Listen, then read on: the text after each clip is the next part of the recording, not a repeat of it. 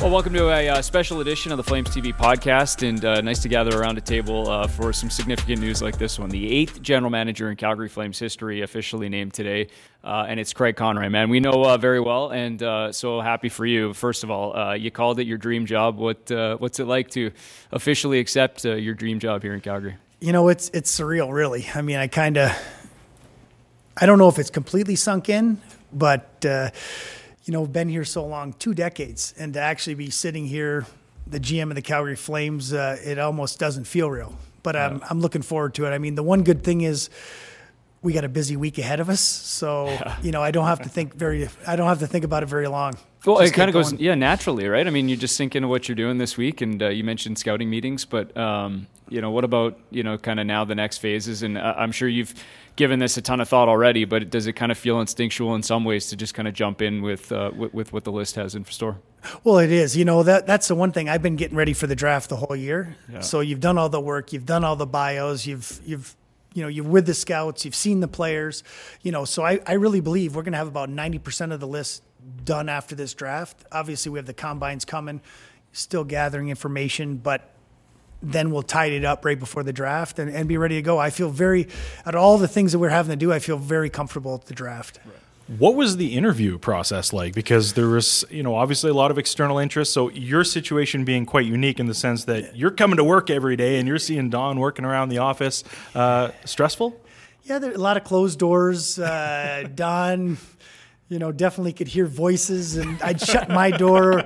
It was, and it's part of it. I knew it was going to be that. It was just, I have to come do my thing. I couldn't just stay home. Yep. So I just was going about my business, and Don was good. I mean, Don, I know he probably had interviews where he wasn't in the office, and he went and had to do all that. So I just went about my business, and when we had our interviews, I didn't feel like my first interview went as well as I would have liked, right. But I thought the second one was much better. Only because I think they wanted me to nail down exactly what I was going to do, and I think there are moving parts. But so when I came back in the second, I said I would do this. Right. Yeah, detailed process. Yeah. You talked about 2 decades in Calgary and the passion. I know, we've obviously talked a lot, here in this building, but you see it from you all the time. Can you describe sort of what it would mean and what it does mean to be part of this organization and working toward a championship within this city and this organization? I mean, it's always been where I wanted to be. I mean, even when, obviously I didn't get re-signed after the 2004 run, and I was lucky enough to come back. I don't know what it is about the city and me, and, and I think maybe I never got that close to actually winning a Stanley Cup, but it was right there. I had 2 chances, and it slipped away, unfortunately. But I just saw how this city rallied around that team, how they just rallied, even when we lost. I think probably our party was bigger than their party. It was weird. Yeah. And I just thought we have to bring a Stanley Cup to here. It's back to Calgary at some point, and obviously it hasn't happened. It's been a long time, and first round exits are frustrating, but moving forward, I mean, the goal is always the same. It's to get in the playoffs and have a chance to win a Stanley Cup. I'm watching what Florida's doing right now, and, they seem like a team that's destined to do it. Yeah. Love that conversation that you had with the media just moments ago about Ken King and sort of letting you know that this was an opportunity in management to win that Stanley Cup post-playing career. Did you ever have a dream of becoming, a general manager like you had a dream of being a player and, being a part of an organization that way? I didn't have the dream to start. It was always be a player. Yeah. Could I play in the NHL? Do I play 1 game in the NHL? Do I play 1,000 games? That was really the goal. But I think when you start, now your career's over, and having those conversations with Ken and then thinking, you know what, you still can win a Stanley Cup. It's just you're not down on the ice, and it's way more stressful up in the box. I will admit, you're on pins and needles up there because you're not going to take the draw. You're not going to have a chance to score a goal. You can't do anything. You just can sit and watch, and it's stressful. It really is, because you're like, you live with every play and you die with every play. So, to be a part of it now, and then, I guess at some point it was to be you do this, we're competitive people. Yeah. We always want to be at the top. We want to do it. And I think that's what drove me to play in the NHL, and that's what drove me to hopefully be a GM one day. And I did think, with Brad here, I was going to go somewhere else. If we did well enough, there might be an opportunity to move somewhere else. But then when Brad left, you're thinking, oh, no, there's a chance I actually do it here. Sure. And to be sitting here today is, like I said, it is a dream come true. This is a dream job for me. In hindsight, did you need that time? Like when you look at that learning curve of, you're as a player, as you said, it's one track mind. It's play, play, play. What is that learning curve like on this side of it, and how prepared are you today versus, when you were just getting your feet wet in management? Oh, I feel much more comfortable. I mean, I guess it's a learning curve because you see the things you do right, you see the things where you've made a mistake and how to correct those mistakes and not do it again. I mean, they're not easy to do. But you've already lived it once, you've experienced it, you're not doing it for the first time. So I think that's kind of the thing I take away from everything. Yeah. Being here 12 years, we've done some good things, we've done some bad things. How do I make sure we limit the bad things? I know I'm not going to be perfect. I know I'm going to make mistakes, and I think in this job, no matter what you do, some people are going to like it, some people aren't going to like it. You have to have thick skin, and I do think that's one thing that I've been able to take away from playing. Coaches have been very hard on me, my whole career, and I don't think they hate me as a person. They're mad at what I did on the ice, and they let me know it. And fans will probably be the same way if I do something they don't like, and that's okay. That's their right to do that. Your role as an assistant GM, you're in that chair for, I think, almost 9 years to the day, obviously being in the Flames front office for even longer than that. But I'm curious from your perspective in preparing for this new challenge, how did that role evolve over the years and really get you, your feet wet to this point? Yeah, I think the one nice thing is everybody I worked with, from Jay Feaster, when Brian was here, and then Brad, were inclusive, and they let us do a lot. And be a part of it, to be inside, those little conversations where you have to make decisions. In the end, they always got to make those decisions. Yeah. So you're always in the back of your mind, would I do that? Maybe, yeah. But we're a team. Sure. So once that decision came, we move forward as a team, just like on the ice. You win together, you lose together. So, that was it. But you're always putting I think I would like to do this differently. I would like to do that. So you're always kind of putting a little checklist, how you would if you were in charge, how you would run things, and you're always looking to get better. As a player, people are always coming to take your spot, so you're always trying to get better. And I think in this role, you're always trying to get better. Chris Snow and I always talk about other sports. I would love to know what's going on with baseball. I would love to talk to football teams, and just kind of maybe they won't give you the real inside to everything, but how do they do it? What do they do that's differently than what we do, and how can we do it better here in Calgary? What that process might entail, right? Different sports, different calendars. There's always little things, I'm sure, that separate them, right? You would love to, you are always, I read articles about what the Yankees do. Obviously, a big Yankee fan. I have friends that are working in the Dodgers now, and you're like, oh, okay, And I know Snowy's got the Red Sox and all those connections, and you're always thinking, I would love to just go sit in the meetings, listen, see how they do their scouting meetings. Obviously different players, but I'm a big baseball fan, and, would love to see how they kind of go through their process of locking down players. Obviously much bigger draft, sure. But, those things have always interested me. And, hopefully maybe at some point I'll be able to reach out and get invited somewhere. What does it mean moving forward to have, you mentioned Chris Snow, to have Brad Pascal, guys who you've gone through these meetings with, these conversations with, to have them right beside you as you begin this next phase? Well, I think what I like about it is they know my strengths and weaknesses. I know what their strengths and weaknesses are, and you're not trying to figure each other out early on. Chris Snow and I battle, just so you know, we battle, but it's good, because his mind, he thinks differently than the way I think. Yeah. Doesn't mean he's right all the time. Doesn't mean I'm all right, but it brings that conversation up, and then as a group we can kind of work through it. But it's great to have. I love those debates. When you think about the players on the bench, there's always some arguments going on. Some people think you should dump the puck in. Some people think you should carry the puck in.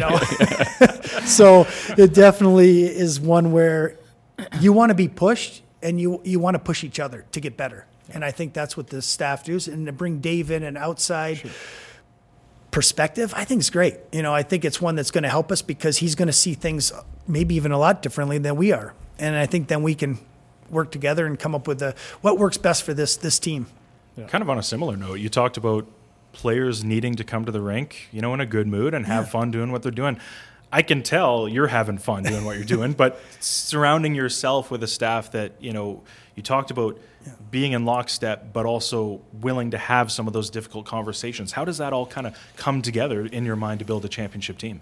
That's what it is. That's a team. Not everybody's going to get along in a team. Not everybody's going to agree on a team. But in the end, when it's time to play that 60 minutes, we got to come together. You have, if I was in a scrum, you're going to have someone's back. You're not that mad at people for that time. And I think that's the way it kind of works upstairs too. You come together and, hey, we're going to have disagreements and who we should sign, who we shouldn't sign, how much money this guy's going to get, how much money that, if there's trades, but we're going to work through those and get the best deal that's for the Calgary Flames. And I do think it should be fun. You know what? We're going to, I said, maybe there's things we can do, to kind of bond and become closer because it's all about that. I mean, when you come to the rink, you want to have fun. It's a game. I saw a father and a son yesterday when I was walking on my car. The little guy had like a super long stick. He was the stick was like 5 times bigger than him. And he's just having more fun. I'm like, that's what hockey's all about. It's about having fun. You know what? And if you're doing that, the rest will come, I think. Sticks are getting expensive. You got to save. They got a couple years out of them. He's got about 15, 20 years in that stick easy. Well, that's smart. You can't cut them down because then you're buying a new one right away. Exactly. Listen, there's endless things we could talk about, and I know you've got a few things. You detailed some of that in the press conference, but I know the coach is one thing I wanted to ask you about, and maybe more so just in the type of person that kind of goes on the topic that you just described, like that winning and that fun. Mm-hmm. You talked about getting youth into the lineup, and we saw glimpses of that, and maybe just sort of some of that excitement that can come with it. Does that new coach, I would imagine that has to kind of share that belief or share that kind of, at least that framework in terms of trying to get these guys ice time and give them the opportunity to show what they can do. Yeah, it's the communication factor. Yeah. It's not every player is the same. So you have to know what makes every guy tick and how you push those buttons. That's huge. I mean, the coach needs to figure out what gets each player motivated and then does it. It's just one idea just doesn't work for everybody. So I do think that's a big thing. I think that leadership quality, you want to have someone that comes in the room with a presence and people look up to and guidance. And I still do believe, as much as we're talking fun and letting them kind of be creative and enjoy themselves, you need to be held accountable. It still needs to be accountability in that room. So I do expect the head coach to, he can do all the other stuff, but if he needs to be accountable, that's part of it. I've always felt I like that. I don't like gray areas. I like black and white.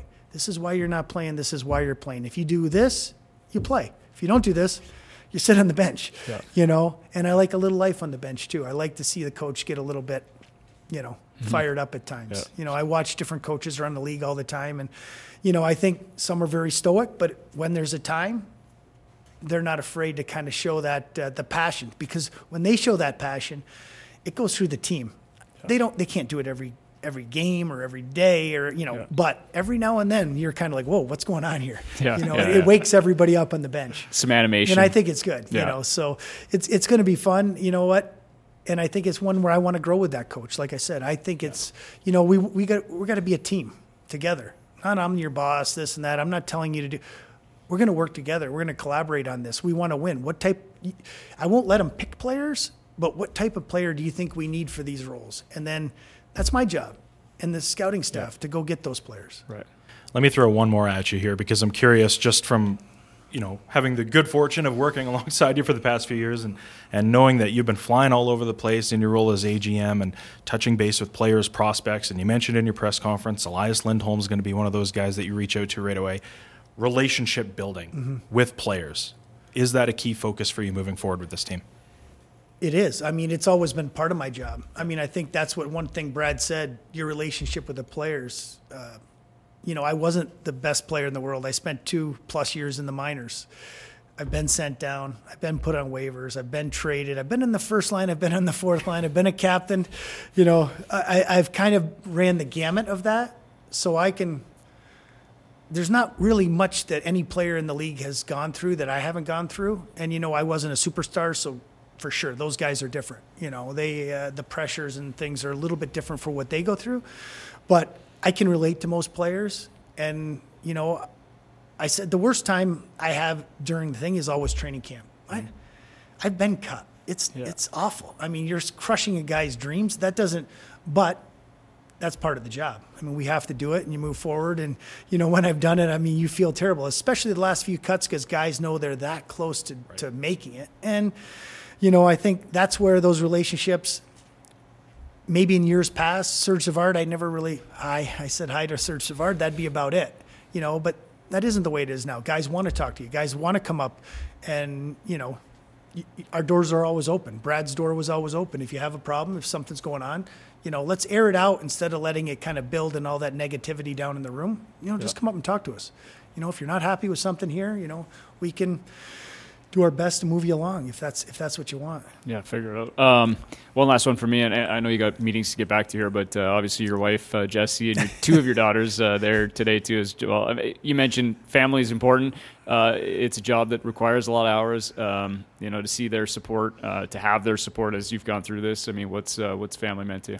Well, it's everything. I mean, really, they live those highs and lows with me. They're probably like, oh, great, here he comes. Can he just go back on the road again? Yeah. But, I mean, they've never, that's the one thing when I miss birthdays, when I've missed things, when I haven't been able to go, or you're at the rink and you're doing stuff. The one thing over the years, I've never heard them complain once about it. Maybe they complain behind my back, but you know what? They've always been so supportive, and to kind of have them on this journey, especially Jesse, right from when I was playing in the minors all the way, to the NHL and then on this side. So, and the girls too. The girls don't really, they were a little younger when I played. They were like, you aren't very good, Dad. So, I was like, I wish you saw me maybe a little bit before. Highlights. Yeah.